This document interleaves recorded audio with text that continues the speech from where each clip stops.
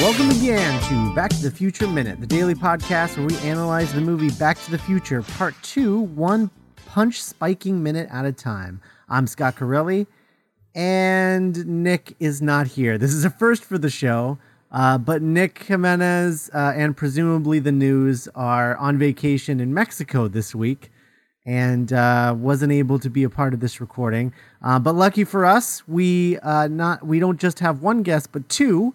To hopefully fill in the gap left behind by Nick this week. We have returning champion Paul Montgomery. Welcome back. Hello. And first time to the show, David Campbell. Hello. Hey, how are you? Good. Great. Thanks for joining us. We're time crashers is what we're going to call it. We're time crashers. So today we are going back to minute 76, which begins with Marty following Biff into the Enchantment Under the Sea dance, and ends with Marty lowering his binoculars in shock after looking at Biff's butt. So yeah, this is an interesting week because there is not a lot of dialogue this week overall. It's a lot of it's stealth mission week on Back to the Future Minute, and so we have Marty. As soon as they walk into the dance, Marty is sort of over to the side, sort of taking cover, and using his binoculars to look in. And Biff seems to be looking for someone, and he's really angry about them not being there waiting for him for some reason. And I presume he's looking for his gang.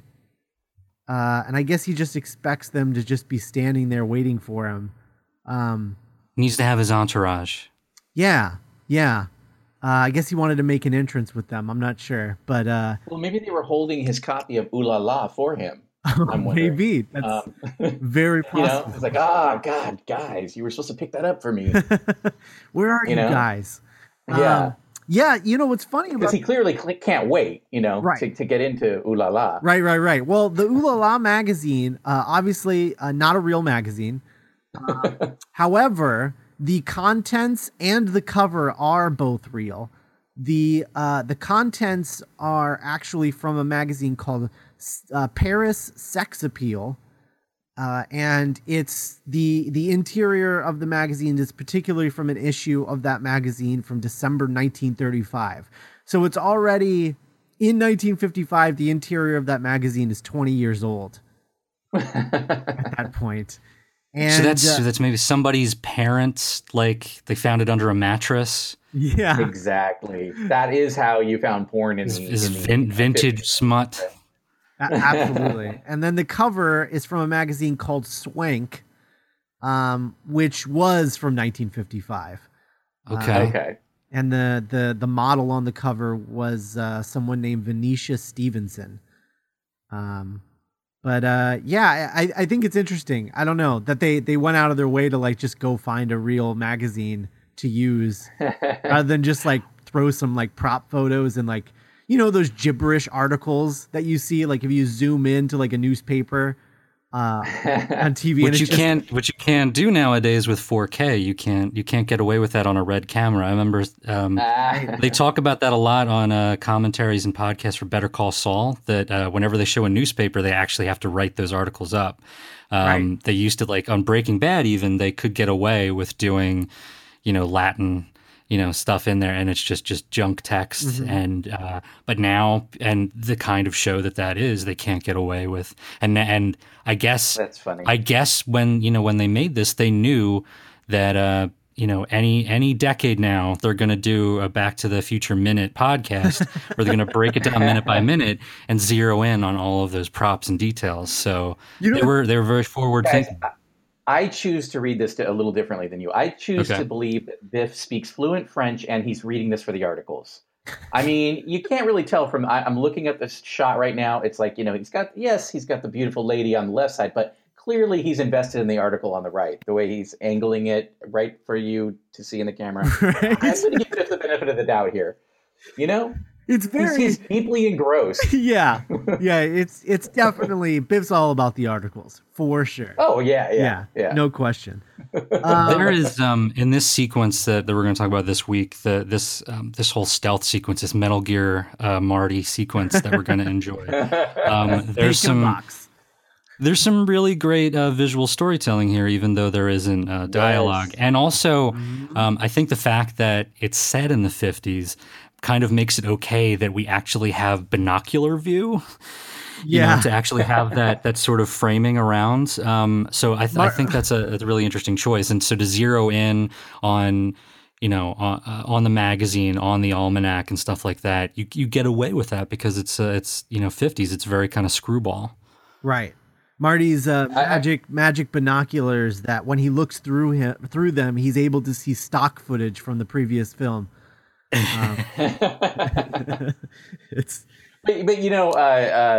Well, actually, you said something that I want to come back to is because we're deep into the elements of the previous film, which is kind of a fun bit here. Mm-hmm. But oh man, I lost my train of thought now. God, I've only got a minute of footage to go through here, and I'm scrambling to the almanac, the magazine, to organize my thoughts. Paul,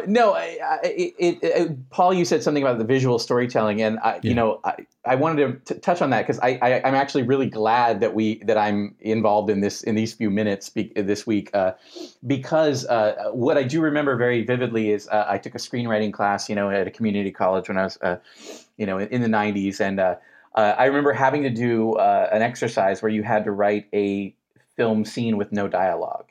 And I don't know. I'm sure you guys have both done this at certain points, but that was the first time I did that was an incredibly insightful experience of visual storytelling of how to do all that. And I think that plays out nicely in this sequence of being able to show someone's desires, but not have it be dialogue or be what they're saying, but to just have it and it plays out, I think, a little bit more in the next couple minutes, but I love that here, and so I'm glad I got to be a part of this one. Desires is a good word for it because it's when you get back to like the screenwriting 101 kind of thing. It's always about like what is the motivation, what does the character want, and what's the obstacle in your way. Exactly. And in this case, he's chasing after that almanac, but Biff's Biff's moving, doing his own thing, and I love the fact that we're using the previous film as this sort of set, as this sort of obstacle course to bring Marty back through. I don't know. I'm sure you guys have talked about this already in previous minutes, but on here for my first time, I just want to say I think there's something very fun about this sequence about seeing George on stage and sort of going back to the familiar territory to us, but seeing it through this new lens, Mm-hmm. Yeah, and what's interesting too, something that I noticed while watching it is like I remember in the first film this sequence, I remember thinking, and I might have even brought it up on the show when we talked about it, but I remember thinking this gymnasium is far too large. For an actual high school gymnasium. Usually the dances are very small, and Hill Valley doesn't seem like a particularly big town. So it was really odd to me how big and sweeping the gymnasium is. And then here, when they go back to shoot it again, it feels like a tiny high school gymnasium. It really does. Yeah. Which I think, I don't know if that's, I'm not totally sure. I tried to do a little bit of research, but I couldn't figure it out exactly. If this was a set rebuild from a location shoot from the first one, or if Dean Cundey was using a different lens here than he was in the original film. I'm not sure what the difference here is, but it definitely seems like a much smaller set than it. The instinct would be that they would have used a location for the first one, and then for this just because they only have, a little bit of film real estate to spend time here, it's not going to be your highest priority. So maybe just build a couple of walls and, look at some of the production shots from the previous and just try to capture a little bit of it. So that would be my instinct, but I have no idea.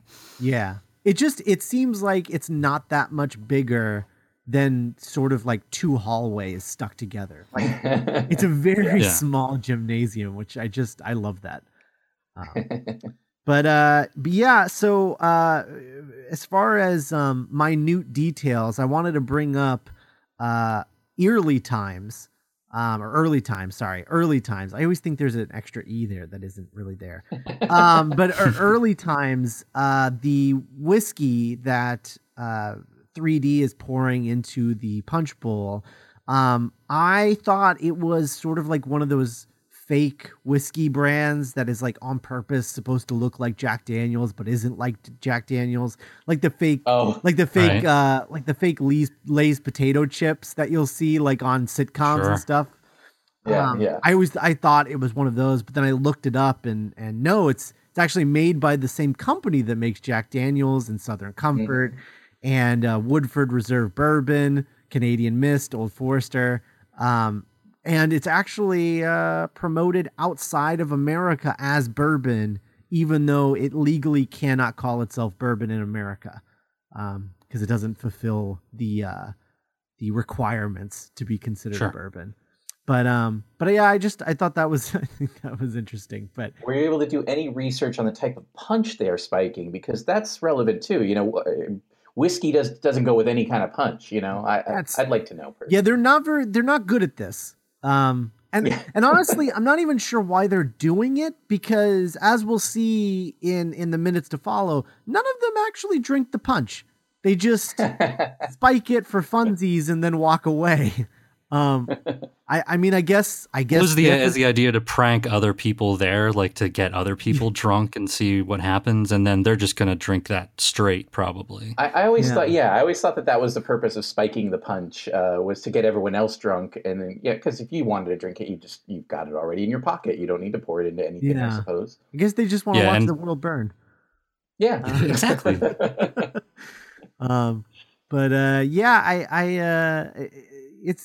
This minute always, because this is also the retcon minute, because this is the minute where we find out that the punch that George was having in the first film was actually spiked, which could explain how he has the guts to stand up to Biff. A little bit of liquid courage. A little bit of liquid courage, yeah. So this was a little bit of a retcon. Wow, I hadn't thought about that before. That's funny. I had not thought about that as a retcon moment. Oh, that's nice. Yeah. So very, very interesting. Yeah, I mean, that's pretty much all I have for this minute. You guys have anything else? Any other? I'm scrolling through it right now just to see if there's any other little details, but I really think you've captured it. Mm-hmm. Yeah. I just love the detail. It reminds me of like a Goofy cartoon or something, where you have, the almanac, in the pocket, him panning through with the binoculars. It's just like some classic, filmmaking stuff. And that it's so tropey, it entirely works because it is like it's a throwback. It's a 50s thing. So it can feel like a Jerry Lewis movie if you want it to. Right. And it can still be, in tone with, a modern movie at the time. Mm-hmm. So. Yeah, we've talked a lot about how different tonally Back to the Future, specifically Back to the Future Part 2 is. I mean, presumably Part 3 as well, but obviously we haven't gotten there yet. But how different it is tonally from the first film. And we think that that's largely due to the fact that Zemeckis made, well, for two reasons. One, Zemeckis made Roger Rabbit between Back to the Future and Back to the Future 2. So the sequels tend the sequels tend to be a little more cartoony. Just in general, tonally. And then also the sequels were only written by Bob Gale and not Zemeckis and Gale. And Gale, as we know, he went on to be a pretty major comic book writer in the mid 90s. all the way up to, I think his last comics were Brand New Day. I think he was part of that team. Well, and that was 10 years ago at this point. Oh wow, I don't even remember. I remember him doing Daredevil. I remember that. Yeah. He definitely did. He did some Daredevil. He did some No Man's Land, Batman. He was on that team. Oh, that's right. Yeah. Oh yeah. Yeah. And then I think he was his last major comic book work, I believe, was Brand New Day. He was on one of the revolving writers on that team. I wonder if some of the cartoony quality that you guys are talking about too is really even just built into the idea of going and revisiting the same premise again. I mean, there is something sort of reductive about it. And I've watched these movies in their entirety in recent years, and I think the first one, holds up the best. I think there's a lot of fun in this one. Yeah. But there is something about this that you're going back to that like literally you're going back to 1955, and there's something really fun about it. But the fun, I think, kind of comes from being able to be a little cartoony with it. Like I said earlier, like we have this set piece, but now we're going to sort of run you through it backwards. We're going to run you through it from a different angle. And so you're not going for the same kind of truth. I mean, the stakes are different, right? Mm-hmm. And so I think you've got in these minutes that we're going to look at, it is that stealth. What did you call it? Metal Gear Solid. It is that sort of stealth mission Marty, and yeah, the stakes are different, so it does kind of work with the throwback elements, I guess. Mm-hmm. I don't know. No, I agree. No, I think you're right, and I think it's the fact that you're layering, so many different timelines on top of each other, that the further you get, and then by the time you get to 3 and you've got a Western, like it just gets more and more heightened. Whereas with there is the absurdity level of like, oh man, the 50s were so weird, and like, my mom is hitting on me, and like all the stuff that's going on with the first movie. But there is a certain point where you start getting comfortable in the 50s, and that becomes, this is the status quo. I'm in the 50s, and that becomes immersive. Whereas with this, you have the distance of it being, I'm going back and revisiting this thing so I can correct this thing, and and it's layered on top of each other, so the 50s feels more heightened than it was in the first one. That is true. Yeah, you had the premise in the first one. Yeah, as you said, even though it's sort of absurd, it's still I need to get back to the future. I mean, that is his one goal. In here, it's this sort of obstacles layered on top of that. Like, I got to fix something first, and then make it all go back to where it was. Mm-hmm. So that makes it just a little bit different. I mean, ultimately, this series boiled down to its minimum thing is about one guy's journey to he just wants to have sex with his girlfriend. I mean, this that's whole kind of series. All movies in a way, right? Yeah, I know. This whole series is just about like, I just wanted to go out in my truck, and I wanted to take the car out, right? Yep. Yeah, and this is what happens to him. And his way to improve that is to fix his father's life, to give him better social standing, so that he can have a nice truck and the hot girl. Yeah, absolutely. So tell the people at home about Fuzzy Typewriter. Well, we actually, before this recording, Dave and I were recording our first Fuzzy Typewriter in a while. I don't know how long we've been off the air. We stopped it because things just sort of gotten busy. I had started up with panels and the O Comics podcast, and with iFanboy. I think at the time I was doing iFanboy, so it was just something had to give, and I never wanted it to be completely done. So it just felt like a hiatus to me. I always knew we would come back to it, as long as Dave was willing to do so. And so Fuzzy Typewriter is back. This is like the third incarnation of it, I think. And we're pretty excited about it. We're trying to play it a little more casual this time, and it's just really a conversation about storytellers, art, and artists. We both are story obsessed. We watch a lot of television, we watch a lot of movies, read a lot of books and comics, and we need an outlet to talk about those things. We're the guys who, after you go see the movie and you walk out from the theater and you get into the parking lot and you get in the car and you're driving home, we're the ones who aren't willing to talk about something else. We want to still talk about the movie we just saw. Yeah. We want to analyze all that stuff and talk about, all the different things we learned from it and the influences we saw in it. And so that's what Fuzzy Typewriter is. And happy to be back with it. So this first one back, we're talking about Stranger Things, the Netflix original.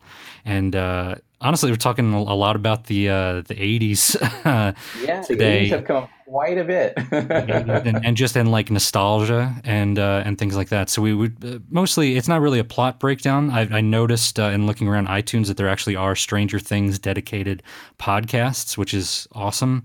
I love when people dig really deep into one thing, like you guys are doing with Back to the Future. But we did something that was a little broader, more about like what is like why is Stranger Things? Why do people tell these kind of stories, and what attracts us to them? Why do people like nostalgia? Why do some other people sort of wish that nostalgia would go away? And so just talking about sort of the whys around it, and just our general take. So I think Fuzzy Typewriter as a show is ultimately like our, if you left the late show and you're going to go sit at a 24-hour diner with a cup of coffee, and you just want to keep talking about the movie that you just watched, that's kind of what Paul and I do. I mean, and that's why we had the hiatus, because we both got really busy. This is our show that is just our need to talk about stuff. Sorry, I don't know if we can swear on this podcast or not. But and we've been busy. We're writing a comic book together called The Margins. It's going to be out in about a year, and so we've certainly continued to talk about story. But I'm so excited that we get to talk about just all the stuff we like on Fuzzy Typewriter again. Mm-hmm. Yeah. And it's not just, I mean, Dave is my main co-host, but we'll also be doing, we'll have other guests on and talk about all sorts of stuff. So absolutely. Yeah. Yeah. I'm definitely. So open invitation for you, Scott.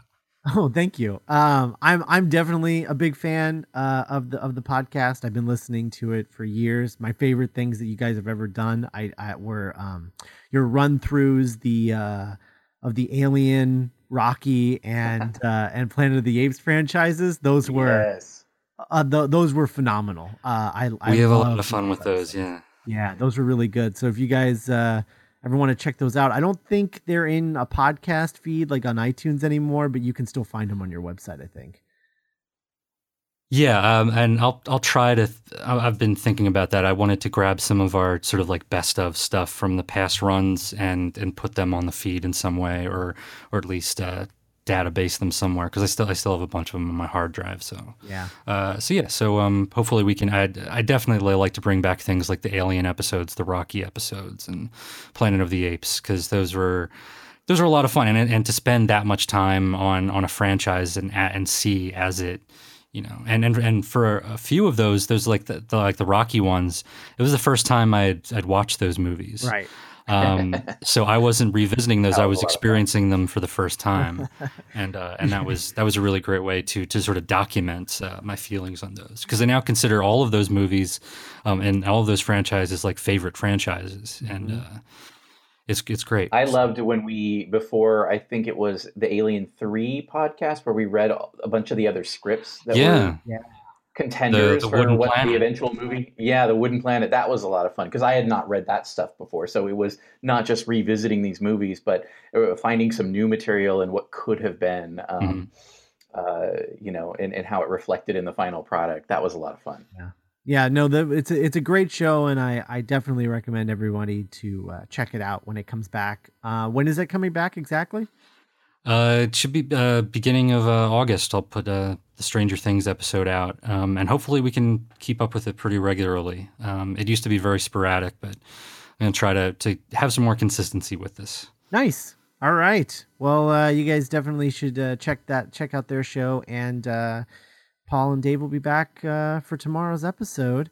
In the meantime, you can go to our website, duelinggenre.com, where you can check out our other podcasts, like The Doctor's Companion, our Doctor Who podcast that we do, that Nick and I do with Cassandra Fredrickson. We are in the middle of watching the second story of every Doctor, and then we'll be back to talk about the third story of every Doctor, in that order until presumably until we all die.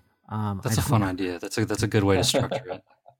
Yeah, it's been really fun as far as getting like a nice sort of a nice broad scope on the show, and it's really interesting finding the common threads between second episodes and third episodes and things that I'd never realized before, and then watching it in this order, it's like, wow, they've really kind of got a structure as far as how things fall into place for each Doctor. It's really interesting. But yeah, so check that out. And then of course, Geek by Night, Nick and I's original audio drama, is back with the second half of season 1. So there should be a new episode out on Wednesday, the second half of Ghost Story. So go make sure that you're checking that out. And if you go to duelinggenre.com/support, you can follow us on Patreon, where one of the many additions that you get for being a Patreon supporter is you get the Back to the Future Minute No Roads edition, which is our weekend edition of the podcast, where we answer emails, watch, and just generally consume things that are Back to the Future related. I think in our next episode, we're going to watch I Want to Hold Your Hand, the film debut of Robert Zemeckis. So that should be a lot of fun.